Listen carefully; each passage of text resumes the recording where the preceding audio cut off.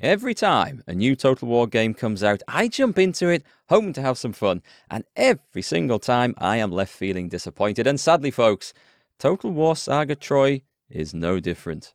Hi everyone, it's Mark here, bringing you my review of Total War Saga Troy. And if you like my style of reviews, then please do hit the subscribe button so you don't miss any. For those of you unfamiliar with the Total War series, they are games of military conquest and battling, split between a campaign side of the game where you build up your empire and raise armies, and a 3D battle side of the game where you control the units on the battlefield. As you might expect from the name, Troy is set in the Greek and Trojan Wars of Homer's Iliad, with all the heroes and villains mentioned therein. It tries to strike a balance between historically accurate Bronze Age warfare and heroes and monsters of myth and legend of the time, and the gods as well, of course. But in the case of the monsters, these are actually just units of soldiers themed on monsters like centaurs are just big hairy-ass barbarians on horseback. Personally, I don't really feel like it pulls off this balance terribly well, but we'll get more into that later. You get to play as one of several Greek or Trojan heroes in charge of your own faction, and the objective is, of course, to make sure your faction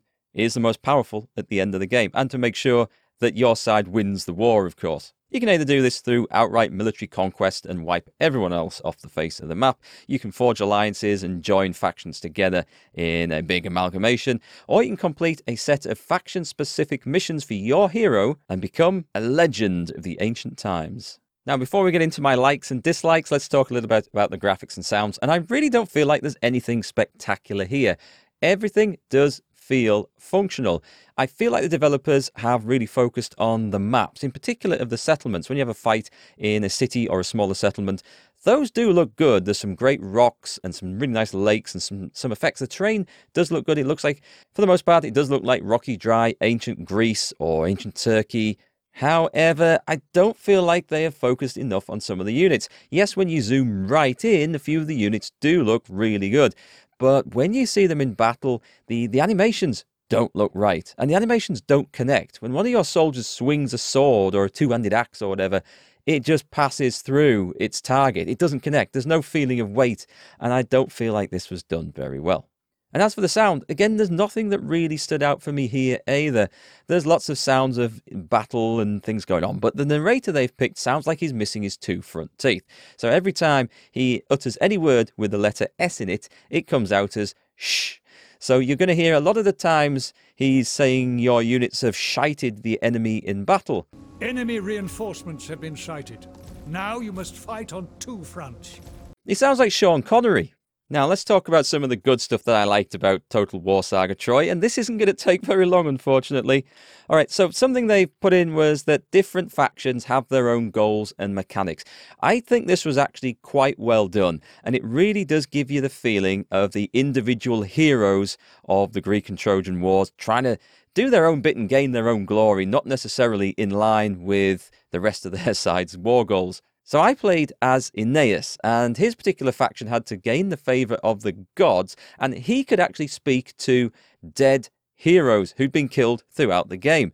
There was a big penalty for speaking to these, but there was also some benefit, so you had to weigh it up whether it was worth it. If you play as Achilles, your goal is to go around the map giving the beat down to other heroes to prove to the world that you are the greatest warrior of the time. And if you were to play as the brothers Paris or Hector, then you have to prove to your father Priam that you are more worthy than your other brother. I quite like it. It does add a little bit of flavour, and it does seem to fit in well with the stories. It also adds replayability to the game, because you can play through as another faction and experience things a little bit differently. Something else that I liked that they've added into this series is resources. You have to now manage resources. There's food, gold, bronze, stone, and wood. Different settlements produce different resources, and they're required for building and creating different things within your empire. And I like it, because for the first time, I think in a Total War game, you now have to think strategically about the resources on the map and which areas you want to conquer, which you want to hold on to, because those zones might be producing the richest resources in the area. Gold, for example, has a limited finite amount, and you want to control some of that and deny it to your enemies. So you actually plan your conquests around the resources you are going to gain from them. And sometimes conquering a certain area might seem like an attractive proposition, but it's not actually going to provide you with the extra resources you're going to need to then garrison it and look after it. And the final thing that I liked about Total War Saga Troy was they've added these mythical warriors in. You know, we mentioned at the start about centaurs and sirens and harpies, but in fact, these aren't monsters. They are, in fact, units of soldiers, male or female, just themed on that particular mythical creature. Like the centaurs are just barbarian cavalry looking things, and the harpies are some female javelin throwers, all with some quite special abilities, and you have to build particular special buildings in certain locations to be able to recruit them. Okay, on to the bad stuff then, and by the gods, there is a lot. I'll try and break this down into things I didn't like about the campaign and then things I didn't like about the battles as well. But let's start off with this. There is no multiplayer in the game as of yet. It should have been in launch. It's been in all the previous Total War titles, as far as I can remember. This game is based on one of the Total War Warhammer engines, which I'm pretty sure had multiplayer, so I don't know why this wasn't available at launch, but apparently it is coming. So be very aware of that if you're thinking of buying it. Okay, so let's get into the campaign. This is where you build armies and buildings and manage your empire. Let's start off with the buildings.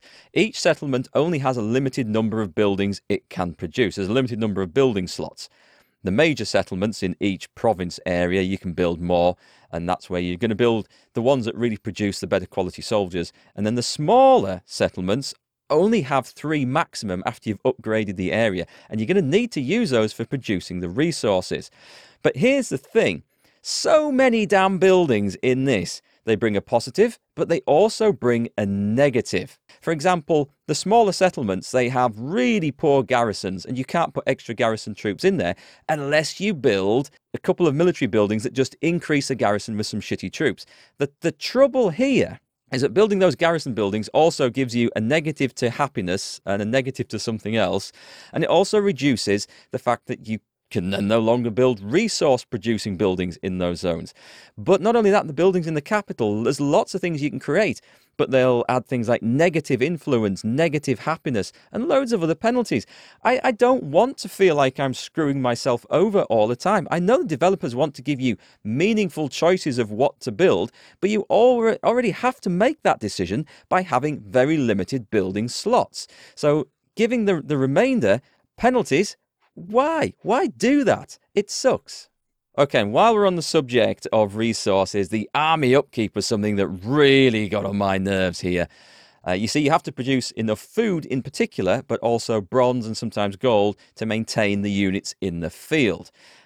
And I played on hard difficulty, which may have had a slight penalty to this, but I'm an experienced Total War player, and I found it really hard to afford the upkeep of my armies, especially as the Empire got bigger. You see, you can have 2 armies running around being led by heroes, and if you go beyond that, every single extra army increases the upkeep of all your armies exponentially. It goes up. It gets very expensive. So even if you create a 3rd hero and put no troops in him, so he's just by himself, that counts as a 3rd army, and that means that your previous 2 armies now cost a percentage more in upkeep.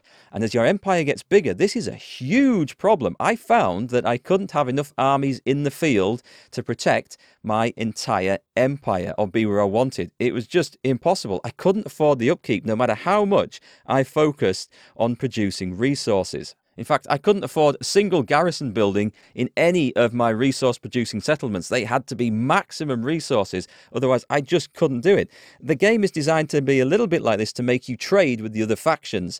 There's trade in there so you can get food and other stuff for what you want and trade what you don't need.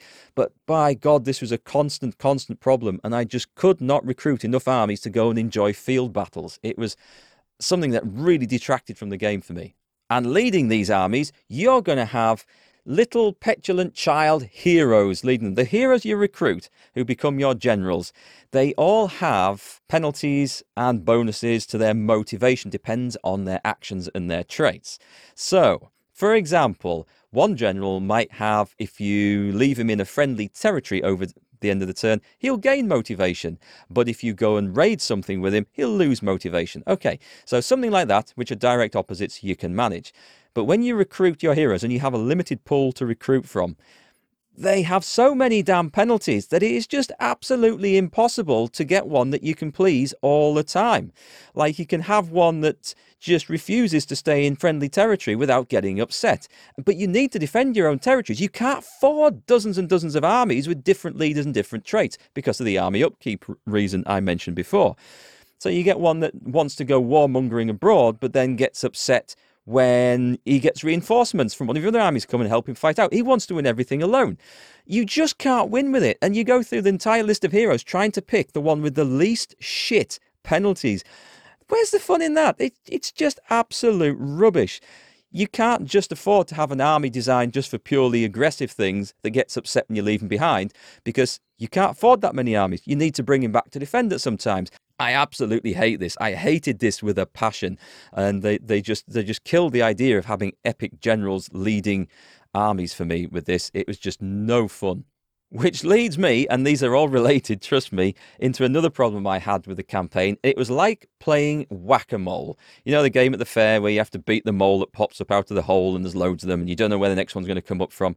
Well, because you can only have a limited number of armies, because of all the reasons I've just mentioned, you can't defend everywhere your whole territory. It's too hard. And enemy armies, the entire factions just come across the sea and anywhere can be invaded. And I've already mentioned that you can't afford to build massive garrisons everywhere because that reduces your resources available.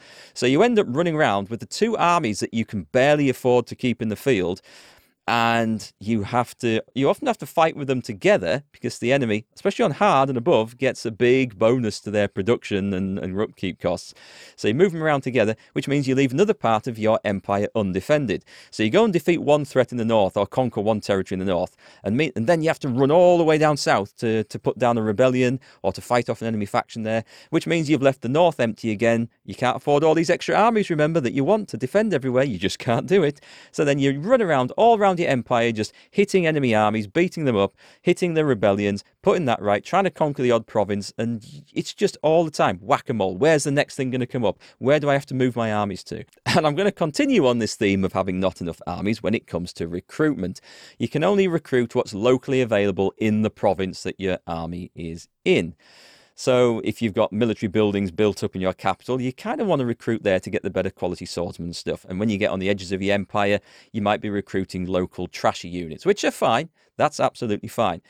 And it wouldn't be as much of a problem if you could afford to have an extra spare hero who just running around your home provinces, recruiting new units for you and then bringing them to the front. But remember, as soon as you get an extra hero, that counts as an entire extra army and whacks up the upkeep cost of your existing field armies that might be full of units. And you just can't afford to do that. So you can't even have like a spare hero running around recruiting locally to bring reinforcements to the front.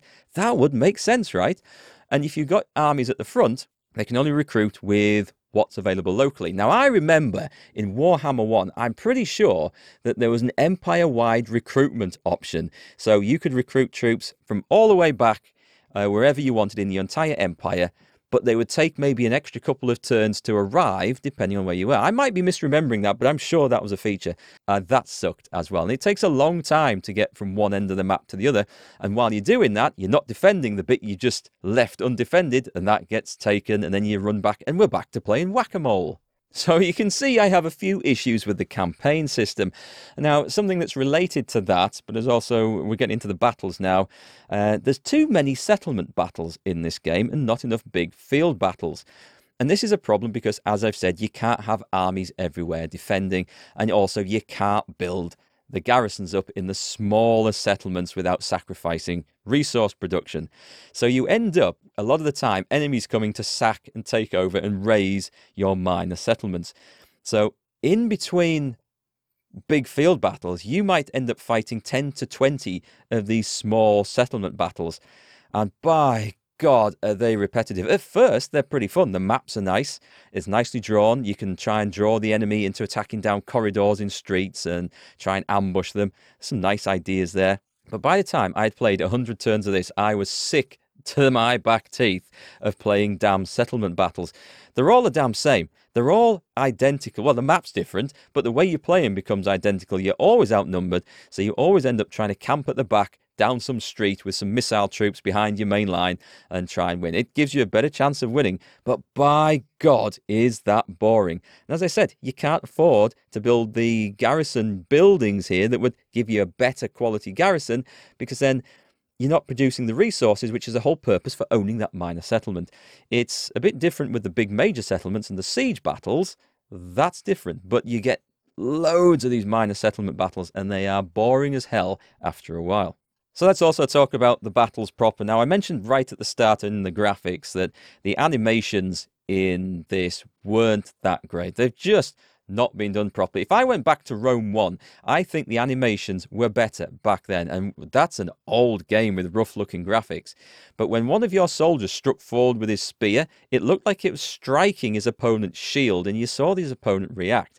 Not so in this, as the swings and attacks of your soldiers just pass completely through the enemy altogether. There's just no contact. It looks rubbish. I mean, it really does look rubbish. You can surround an enemy general and you see your axe-wielding warriors swinging away and completely missing or hitting thin air. Ugh. Speaking of generals, they are often, or they feel like they're unkillable. And I know this is supposed to be the age of heroes, and it is trying to get that balance between historical Bronze Age fighting and this fantasy age of legends and myths.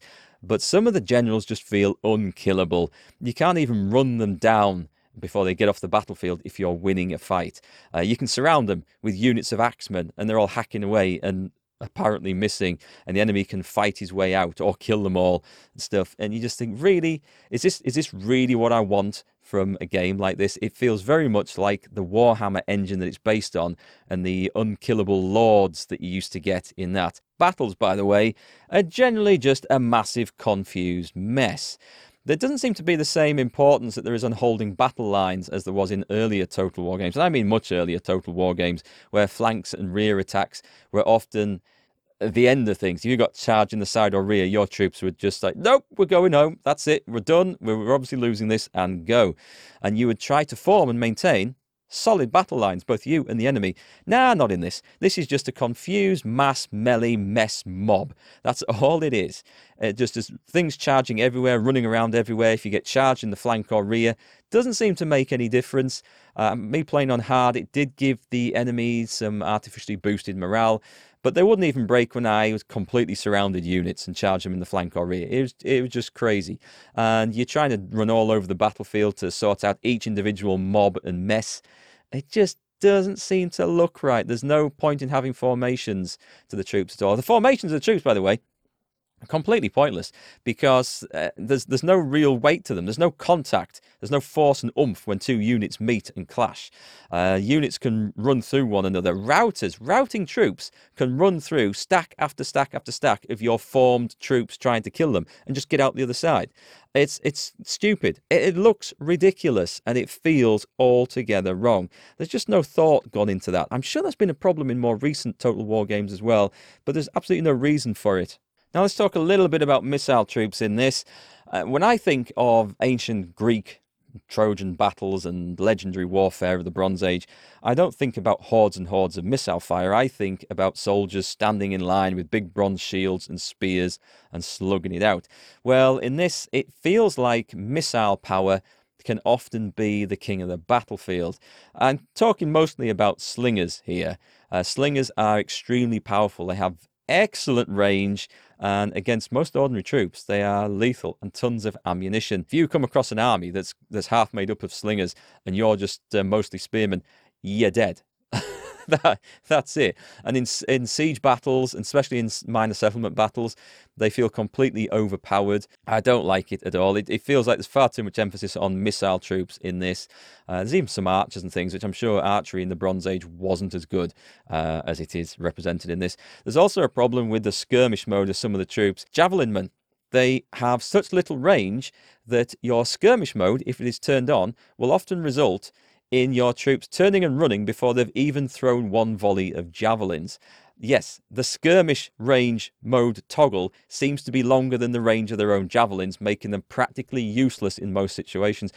Other problems come up with the skirmish mode as well, where they'll run away from one target whilst directly into another. not necessarily in the opposite direction either. They'll run across the face of an enemy army rather than directly away from whatever is chasing them. It's just a pain in the backside, and I absolutely hate managing the skirmish mode. I don't really enjoy the whole missile troop experience, if I'm quite honest. Yes, there are problems with both the campaign and the battles in Total War Saga Troy, and overall it is just not a pleasing experience. I've got to say, I got bored of the game extremely quickly, thanks to the frustration of not being able to raise enough armies. We didn't get enough field battles because we couldn't have enough armies. The field battles are probably slightly more fun than most other parts of the game, especially when you get a decent army and good units together. But we just couldn't have enough of them. We couldn't raise enough armies. We ended up fighting all these damn small minor settlement battles, which got dull really fast. The whack-a-mole system, the whole frustrating thing with the heroes.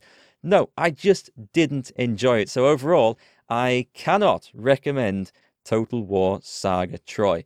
And I would give it a rather dismal 5 out of 10. I'm sorry, folks, it's just not a game that I enjoyed. If you want to play a Total War game, I would recommend going back and playing something like Rome 1, Medieval 2. Those, in my opinion, were good Total War games. I even thought Britannia was better than this, and Britannia was beset with problems as well. So it feels very much to me like the developers rushed this one out to try and fill a window in the franchise's release schedule and try to give you a lot of meaningful decisions with consequences, but in doing so, made the game no fun at all. They forgot to put the fun into their game.